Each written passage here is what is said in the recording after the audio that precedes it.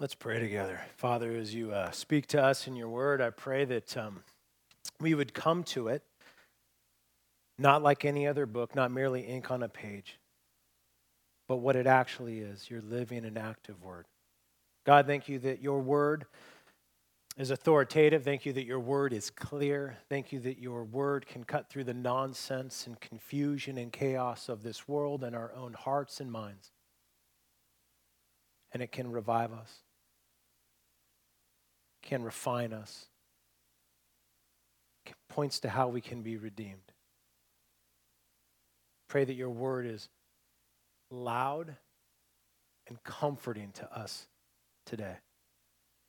Above everything, what we ask is that not a single person would leave this place less impressed with Jesus than when they came in. We ask that Christ would be magnified throughout this sermon, in our songs, our conversations, in communion, and as we leave, that he would become increasingly more brilliant and dazzling in our sight throughout this week until we get to gather again. In Jesus' name we pray. Amen.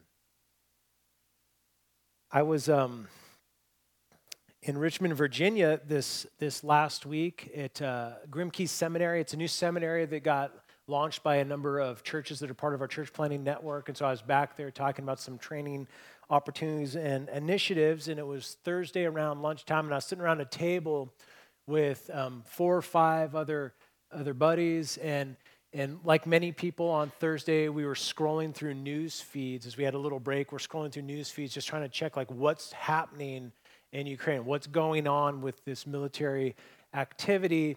And it's pretty overwhelming.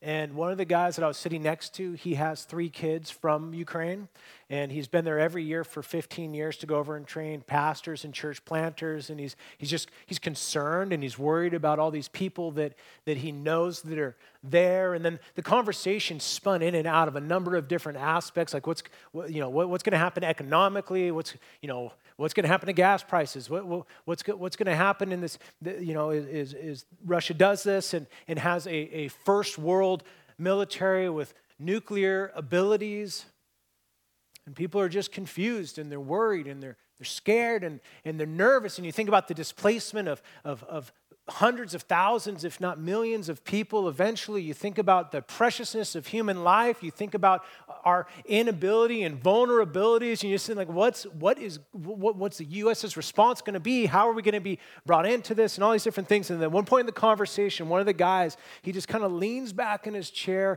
and he just sighs, and he goes, "Thank God for sovereignty." Love Packer, J.I. Packer says it like this. He says, "To know that nothing happens in God's world apart from God's will, it may frighten the godless, but it stabilizes the saints." To live well in this world, you need big God theology. We've been going through the book of Daniel as this field guide for how do we navigate this beautiful, broken, confusing, chaotic, wonderful amalgam combo of a world. You need big God theology to do it well. Puny gods will not help you when stuff like this happens. And today what we're going to do is we're going to survey 2 chapters of the Bible, Daniel chapter 4 and Daniel chapter 5. It's a ton of ground to cover, and so we're going to be pretty selective as we try to get this overarching theme through these 2 chapters, and it's this. It's God is sovereign. We're going to see a sovereignty over 2 different kings who were leaders of, at that time, the greatest global superpower that existed. We're going to see his absolute, unrivaled rule. Big takeaway from this text, or big takeaway from this sermon, is this: God is not small. And that's a good thing. If you're able to stand for the reading of God's word, would you stand with me? I'm going to read from Daniel chapter 4. We're on pages 740, 741, 742, because we're doing 2 giant chapters. We'll start, though, Daniel chapter 4, verse 28, and read down to verse 37. This is God's holy, strong word for us. All this came upon King Nebuchadnezzar. At the end of 12 months, he was walking on the roof of the royal palace of Babylon, and the king answered and said, Is not this great Babylon, which I have built by my mighty power as a royal residence and for the glory of my majesty?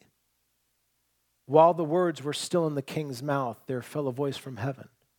O King Nebuchadnezzar, to you it is spoken. The kingdom has departed from you, and you shall be driven from among men, and your dwelling shall be with the beasts of the field, and you shall be made to eat grass like an ox.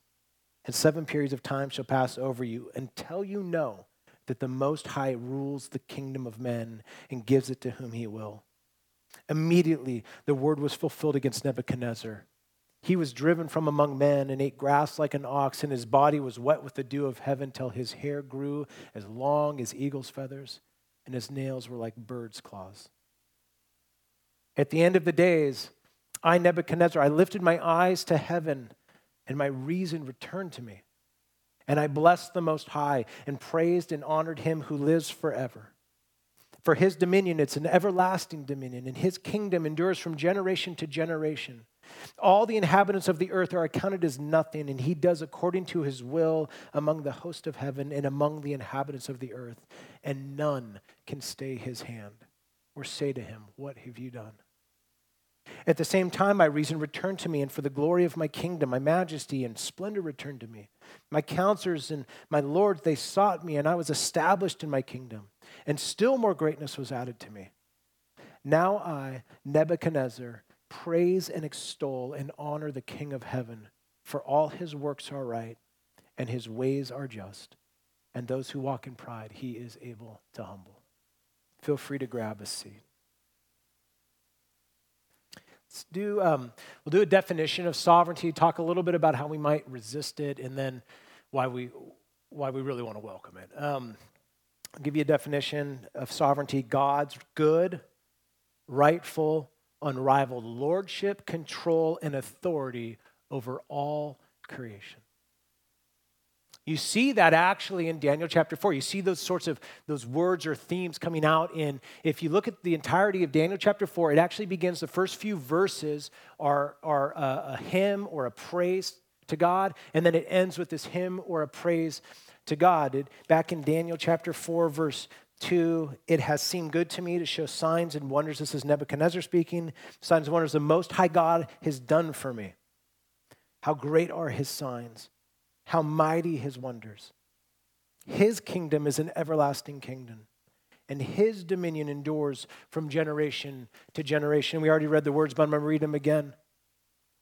I blessed the Most High and praised and honored him who lives forever. Verse 34, for his dominion, it's an everlasting dominion. His kingdom endures from generation to generation. All the inhabitants of the earth are accounted as nothing, and he does according to his will among the host of heaven and among the inhabitants of the earth, and none can stay his hand or say to him, what have you done? We could pull out so many aspects of these words. I'll give you a few of them if we're going to try to summarize. It's saying that God's power is absolute. God's authority is unrivaled. And thankfully, God is good. It's where 37 ends. It says, everything he did was right. He fixed me. That's what Nebuchadnezzar is saying. In all of his strength. God is not small. David Murray came across this last week. I think it might have been a blog post, might have been a book. I can't remember, but he was pulling from Isaiah chapter 40, verse 12, and just kind of giving some color to this verse that talks about the greatness and the grandeur and the strength of God. Isaiah 40:12 says, who has measured the waters in the hollow of his hands? It's like all the water that exists. Able to just hold them.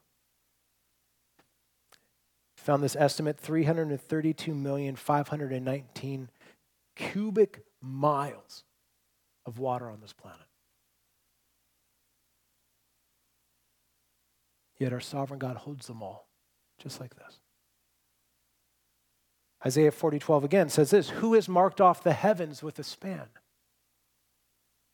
From cosmos to cosmos, from star to star, from the ends of the known universe to the other end of the known universe. Marks it off with a span. A span in Hebrew was the length between the tip of your thumb and your pinky, as far as you can stretch your hand. And the average male hand is something like, I don't know, it was like 7.5 or 8 inches or something like that. And so I was like, well, I'll try to go, we'll find a bigger hand. So Russell Wilson, quarterback Seahawks, at least for now. He's got some of the biggest hands in the NFL, like second, third biggest hands, something like that. The span of his hand is something like 10.5 inches. Contrast us with God. God can measure the heavens with just his hand. The nearest star is 4 light years away. So you would have to travel for 4 years at 186,000 miles per hour to reach it. But God can measure the universe like that. God is not small. I'm not going to spend long on this next point, but when we think about God's absolute, unrivaled control and authority, some of us may get a little twitchy, a little bit nervous. We may kind of buck against that because, and for some of us, rightfully so, because we've seen how that sort of authority and power has been misused. We see it in families with domineering dads, in business with bosses that exploit, in churches from authoritarian pastors and leaders, in Ukraine. And one of the questions we have is like, is the solution to that misuse of authority no authority? Mike Cosper gives this insight. He says, in response to abuse of authority, some go to the other extreme and choose to abandon authority. Fathers and husbands become passive and families suffer without godly leadership. In such circumstances, other rulers naturally arise, filling the vacuum left by leaders who fail to lead. Likewise, family authority is inverted whenever parents fail to discipline their children and let their kids rule the house with tantrums. And he goes on, he says, it's like the CEO who won't lead or make difficult decisions for the life of an organization. Or it's like a military commander who at the fulcrum point of the battle is unwilling to make the call.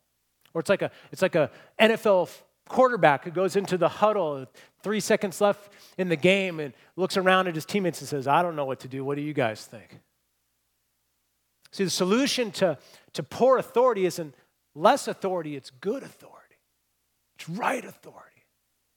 The solution to the corrupt use of power is not to lay down power, it's the right use of that power. So we see throughout this text, Jonathan Leeman gives this and says, good authority strengthens and grows. It authors and creates. It's the teacher teaching, the coach coaching, the mother mothering. It's the rules for a game, the lines on a road, a covenant for lovers, the lessons for a child, the chance to grow and expand and eventually take dominion ourselves. One of history's greatest secrets, and here's why I'm doing this whole thing. Listen to this line. As we look at a text like this of God's sovereign power, one of the history's greatest secrets is this, is that God means his authority to grow and expand us, not to shrink and snuff us out. And that's Daniel 4. God is using his good, rightful control and authority to actually rehumanize Nebuchadnezzar. Nebuchadnezzar in his arrogance and his pride, he's looking at his kingdom and saying, oh, look what I've done. Look how majestic, look how great I am. And God brings judgment, but not to crush him, to get him to finally come to his senses when he begins to look that there is a God and Nebuchadnezzar is not it. Wednesday morning as I was flying to Richmond, Virginia, about an hour into the flight, and a flight attendant gets on to the PA system and says, are there any medical professionals on the plane? We need your assistance. So I pull out my AirPod, and I just look, and right next to me is an elderly woman who is really struggling. You see, she's just so scared. And her husband, who's next to her, is terrified. And what was striking to me in this moment of panic in 17D is most of the people on the plane were just clueless. They're still watching movies, they're reading books, they're zoned out listening to music, or they're snoring. And right here is chaos and fear. And what you want in that moment, what you need in that moment is to know that somebody sees and somebody cares and somebody can do something about it. And by God's grace, there was someone on the plane who was able to jump in and help. This woman was okay. It's what we need. When things go sideways just unexpectedly, what we need is a big God who sees and who cares and can do something about it. Charles Spurgeon, great line, he says this: when you go through a trial, the sovereignty of God is the pillow upon which you lay your head. God is not small. And what we're going to do in this text, we're going to see it work out in two specific ways. We're going to see in Daniel chapter 4, God is sovereign to save. And then we're going to see in Daniel chapter 5, God is sovereign to stop. God is sovereign to save, and God is sovereign to stop. Sovereign to save. Daniel 4, it's Nebuchadnezzar's conversion story. I don't know if you've ever noticed this, but if you go read the whole chapter, it's actually Nebuchadnezzar sharing, this is how God got a hold of me. This is how he woke me up. And we see it at the very beginning. There's this prescript that happens in chapter 4 at the very beginning that sets the table for the whole chapter. King Nebuchadnezzar, to all peoples, nations, and languages that dwell in all the earth, peace be multiplied to you.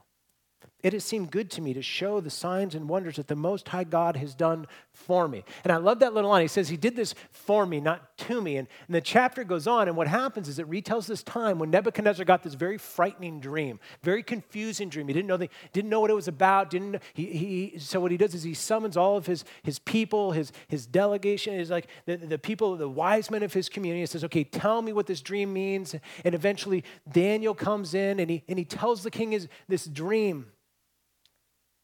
And what he's telling him is, he says, King, God sent you this dream. He says, judgment is coming, but it doesn't have to be that way.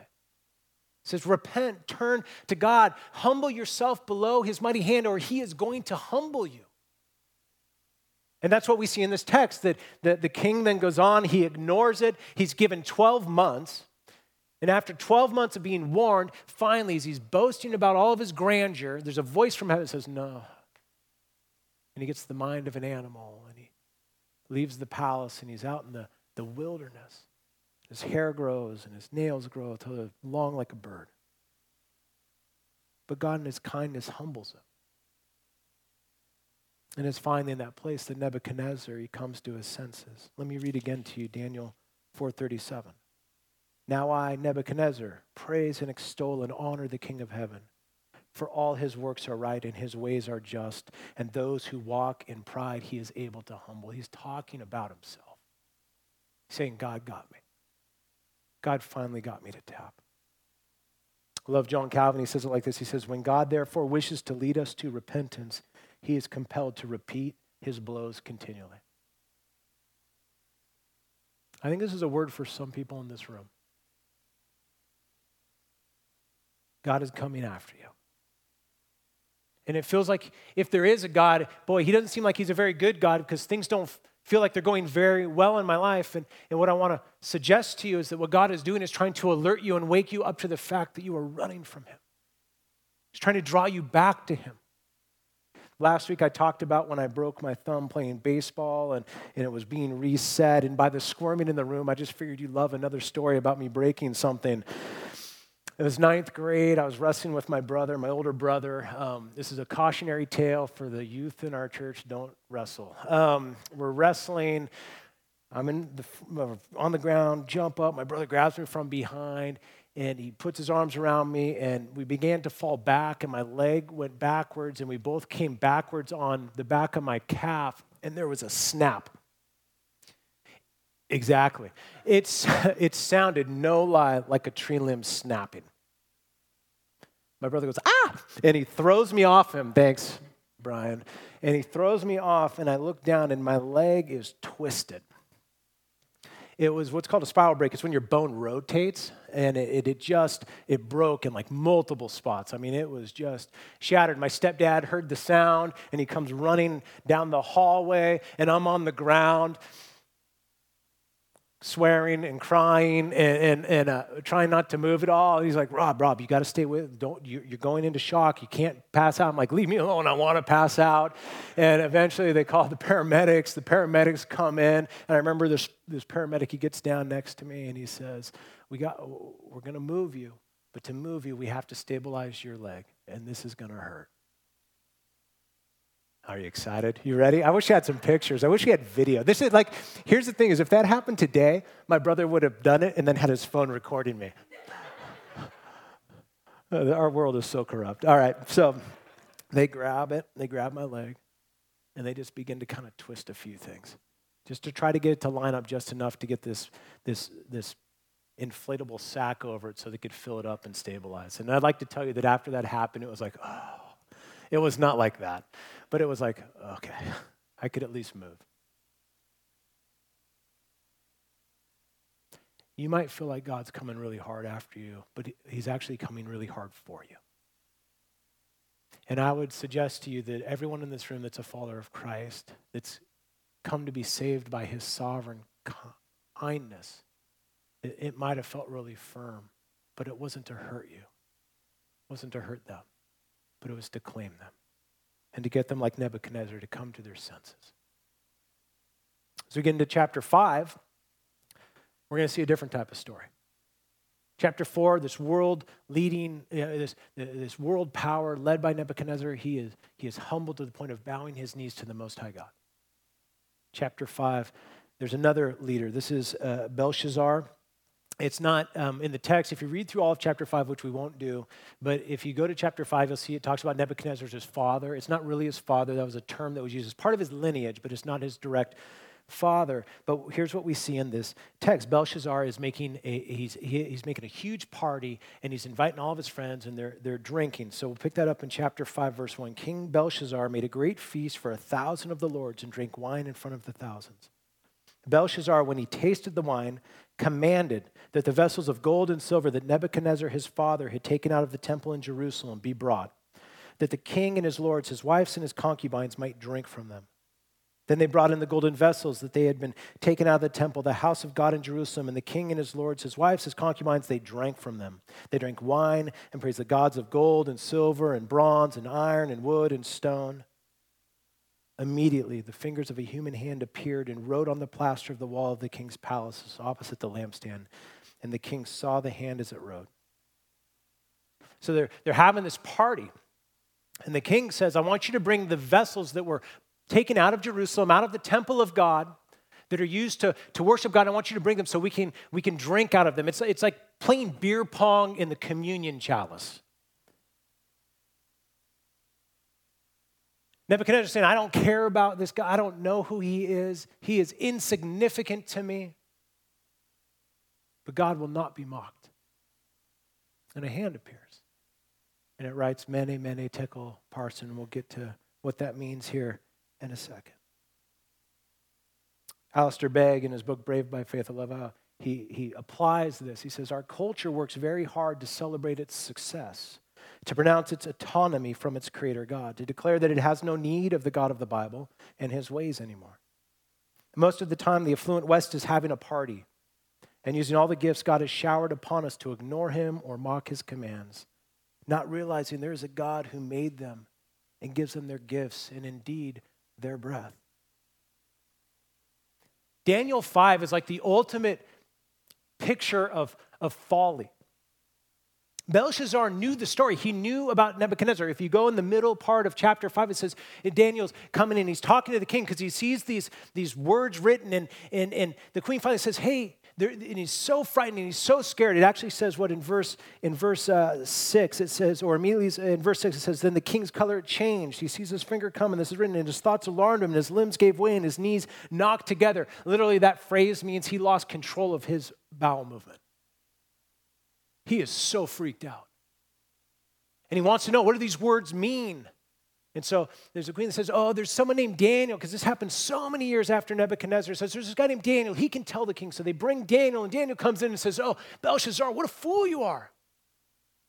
You've heard what happened to Nebuchadnezzar, how God was able to humble him. And you're sitting there mocking him. Verse 18 and following, O King, the Most High God gave Nebuchadnezzar your father kingship and greatness and glory and majesty. And because of the greatness that he gave him, all peoples, languages, and languages trembled and feared before him. Whom he would, he killed. and whom he would he kept alive, whom he would he raised up, and whom he would he humbled. But when his heart was lifted up and his spirit was hardened so that he dealt proudly, he was brought down from his kingly throne, and his glory was taken from him. He was driven from among the children of mankind, and his mind was like the mind of a beast, and his dwelling was with the wild donkeys. He was for grass like an ox, and his body was wet with the dew of heaven until he knew that the Most High God rules the kingdom of mankind and sets it over whom he will. And you, his son, Belshazzar, verse 22, you have not humbled your heart, though you knew all this, but you have lifted up yourself against the Lord of heaven. And the vessel of his house have been brought in before you, and you and your lords, your wives, your concubines have drunk wine from them. And you've praised the gods of silver and gold, of bronze, iron, wood, and stone, which do not see or hear or know, but the God in whose hand is your breath,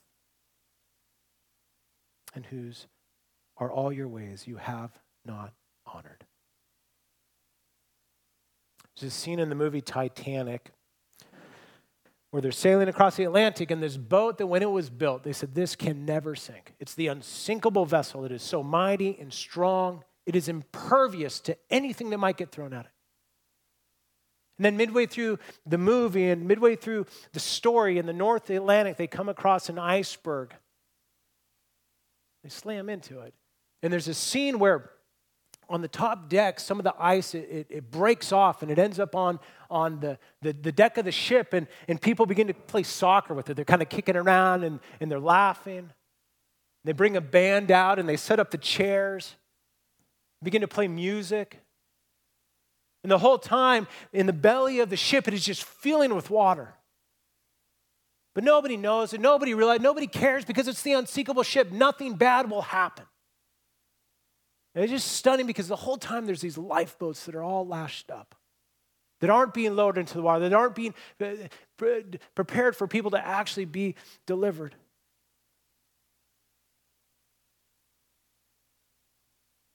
Daniel 5 is the ultimate picture of folly. To live as if God doesn't exist, to live as if your breath is not in his hands,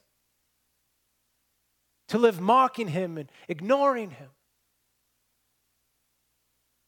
We'll come back to that. What do we do with this? There's a lot we could do with this sovereignty of God. But as we think about his sovereignty to save one king, and we'll see at the very end of Daniel 5 to stop one king, what do we do with this? Let me give you a couple handles. Because God is not small, we can speak up, and then we can sit back. Let me apply this to salvation and this word evangelism. In Daniel chapter 4, God is the central figure for sure. He's the main actor. He's the one that's working, but there's also another figure that shows up in Daniel 4 that's also used by God to bring about Nebuchadnezzar's kind of humbling healing, and it's Daniel.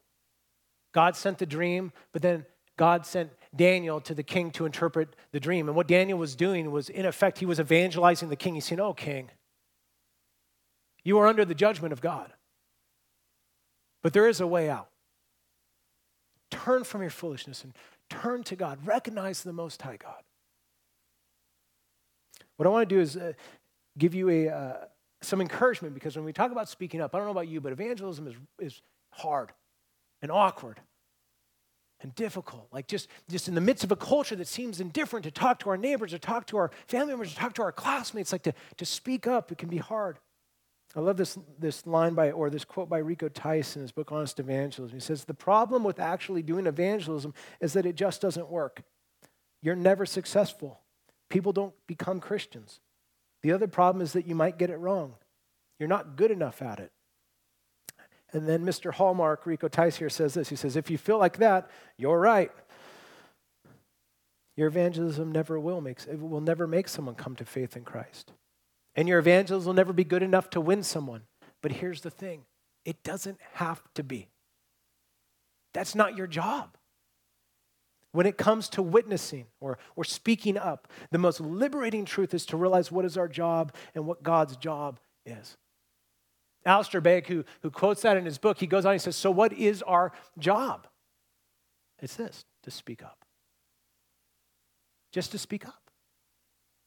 It's what Daniel did for the king. It's what somebody did for you if you're here and you're a Christian. Someone spoke up. And it's the privilege that we get in a world that needs him to speak up. And we have the best thing to speak up about. We have the story of a God who's so strong and so great and so mighty and so holy and yet so gracious, he would come after someone as arrogant as Nebuchadnezzar or someone as arrogant as me, as arrogant as you.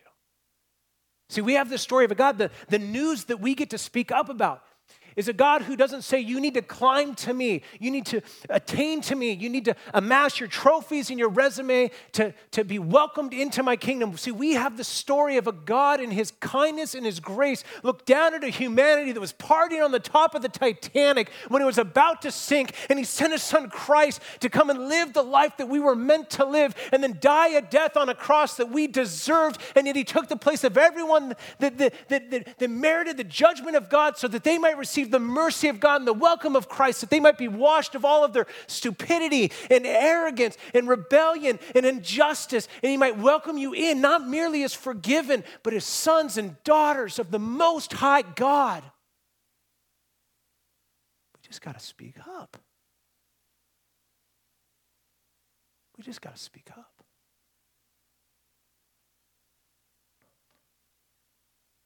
And then we get to sit back. Rico Tice goes on in his book, Honest Evangelist, says, you communicate the message, and then you pray that he would do the miracle. I love that. One of the things we learned from Daniel 4 is this: God is not small.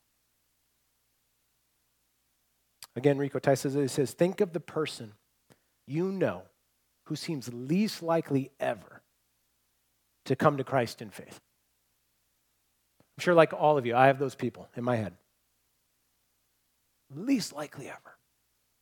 And then he goes on, he says this, then think of the power that created light for the first time. Oh, that's so good. God just said, let there be light, and there was. His unrivaled, irresistible strength. 2 Corinthians 4:1-5, this is, I think, what Rico Tice is pulling from that quote, says this: therefore, having this ministry by the mercy of God, we do not lose heart. But we have renounced disgraceful and underhanded ways. We refuse to practice cunning or to tamper with God's word. But by an open statement of the truth, we commend ourselves to everyone's conscience in the sight of God. And even if our gospel is veiled, it is veiled to those who are perishing. In their case, the God of this world has blinded the minds of unbelievers to come, to keep them from seeing the light of the gospel of the glory of Christ, who is the image of God. It says we're just going to speak up. If people don't see it, it's because the evil one has blinded their minds from seeing it. But then listen to verse 5. It says this: for what we proclaim is not ourselves, but Jesus Christ is Lord. With ourselves as your servant for Jesus' sake. For God, who said, let light shine out of darkness, has shown in our hearts to give the light of the knowledge of the glory of God in the face of Jesus Christ. I know that we think that, some people are so far and so hardened to God and they'll never come to faith. Every single person sitting in this room that came to faith is a miracle of God. None of us were predisposed to it. None of us. But the one who said, let light shine out of darkness, at some point he just removed the blindness because he's sovereign to save. God is not small. What do we do with Daniel 5 and God is sovereign to stop? We do the same thing. We speak up and then we sit back. Last week after the services, I was standing outside the doors. I was visiting with somebody and we were just talking and last week, it was some of the sermon was just like a lot of us are really angry and we're feeling pretty raw. We feel like these exposed nerves, and it's just tough to just kind of seek the good of everyone because there's some really difficult people to want to love, and we're frustrated and angry. And this person said, yeah, I think some of why we're so angry is that things feel so out of our control and we feel like we have no voice. And it kind of hit me in the conversation. I was like, oh, we are for sure out of control, but we do have a voice. There's a different type of speaking up, and you might share the gospel, you might share about Christ with others that they might come to faith, but one of the ways that we can speak up in a world of bullies, in a world of atrocities, is by speaking up, or we call it this: pray. We can pray. I love Karl Barth's line on prayer. He says, to clasp the hands in prayer is the beginning of an uprising against the present disorder of this world. That is a beast of a line. I need like Darth Vader to read it. It's just like James Earl Jones, like just this resonant bass. To clasp the hands in prayer is the beginning of an uprising against the present disorders of this world. And in Daniel 5, the king is mocking God. He's abusing his power. What can we do? We can pray. We can pray. In Ukraine, people are suffering and afraid and fighting and running and worried. And military forces that none of us could stand against are raging. But we can pray. God is not small. The Pascals, they sent a prayer request to me. They said, could you ask the church to do this? Would you pray that the war would stop? Would you pray for Russian troops not enter Moldova? Would you pray for endurance for refugees, volunteers, and the host families? Would you pray for the children who are displaced and so aware of what's going on? And above all of it, would you pray that every warm bed, every cup of coffee, every bowl of soup and prayer would be a light in the darkness for people, that they might see the grace of God in this terribleness? Oh, we don't have control, but we know the God who does.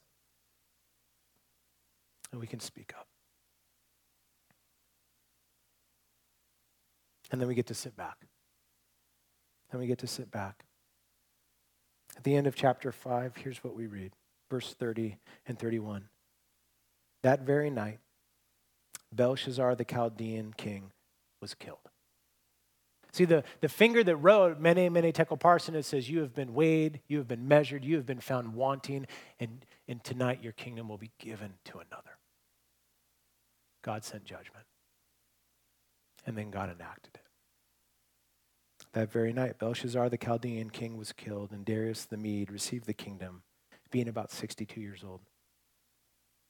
Let me give you a prayer that's about as close to an imprecatory prayer as I'll ever pray, or I ever do pray. Imprecatory prayers are these prayers in Psalm that it's like if you ever see the ones that just feel like, whoa, like God, don't blot out their sin or smash them against the rocks, or those are what are known as imprecatory prayers. About as close as I ever get is this: God, would you save the bully or would you stop him? God, would you save him or would you stop him? That's what we can pray. Because God is sovereign to save. And God is sovereign to stop. So my buddy leaned back against his chair and just sighed. He said, thank God for sovereignty. Thank God indeed. Let's pray. Father, would you save? We ask that. If you're not going to save, would you stop? Would you stay the hands of those that are enacting violence? God, would you strengthen the hands of those that are bringing healing? Father, we want to thank you that if we're here and we have faith in you, it is because of your sovereign kindness, because of your great grace, to take hearts of stone and make them flesh, to let light shine in darkness and wake us up to your glory and your greatness and your goodness, all because of your grace. Father, there are so many needs in this world that are so much greater than our shoulders can carry, but not yours. Just the span of your hand can stretch from one end of the universe to the other. Revive us with the godness of who you are. Help us to cast away small thoughts of you. You are altogether mighty. Rightfully, you are the Most High God. As John Bunyan said, that a great God would also be a good God, brings us comfort. Because you see and you care, then you can do something about it. Let us go into the rest of this Sunday and the rest of this week with that comfort. In Jesus' name.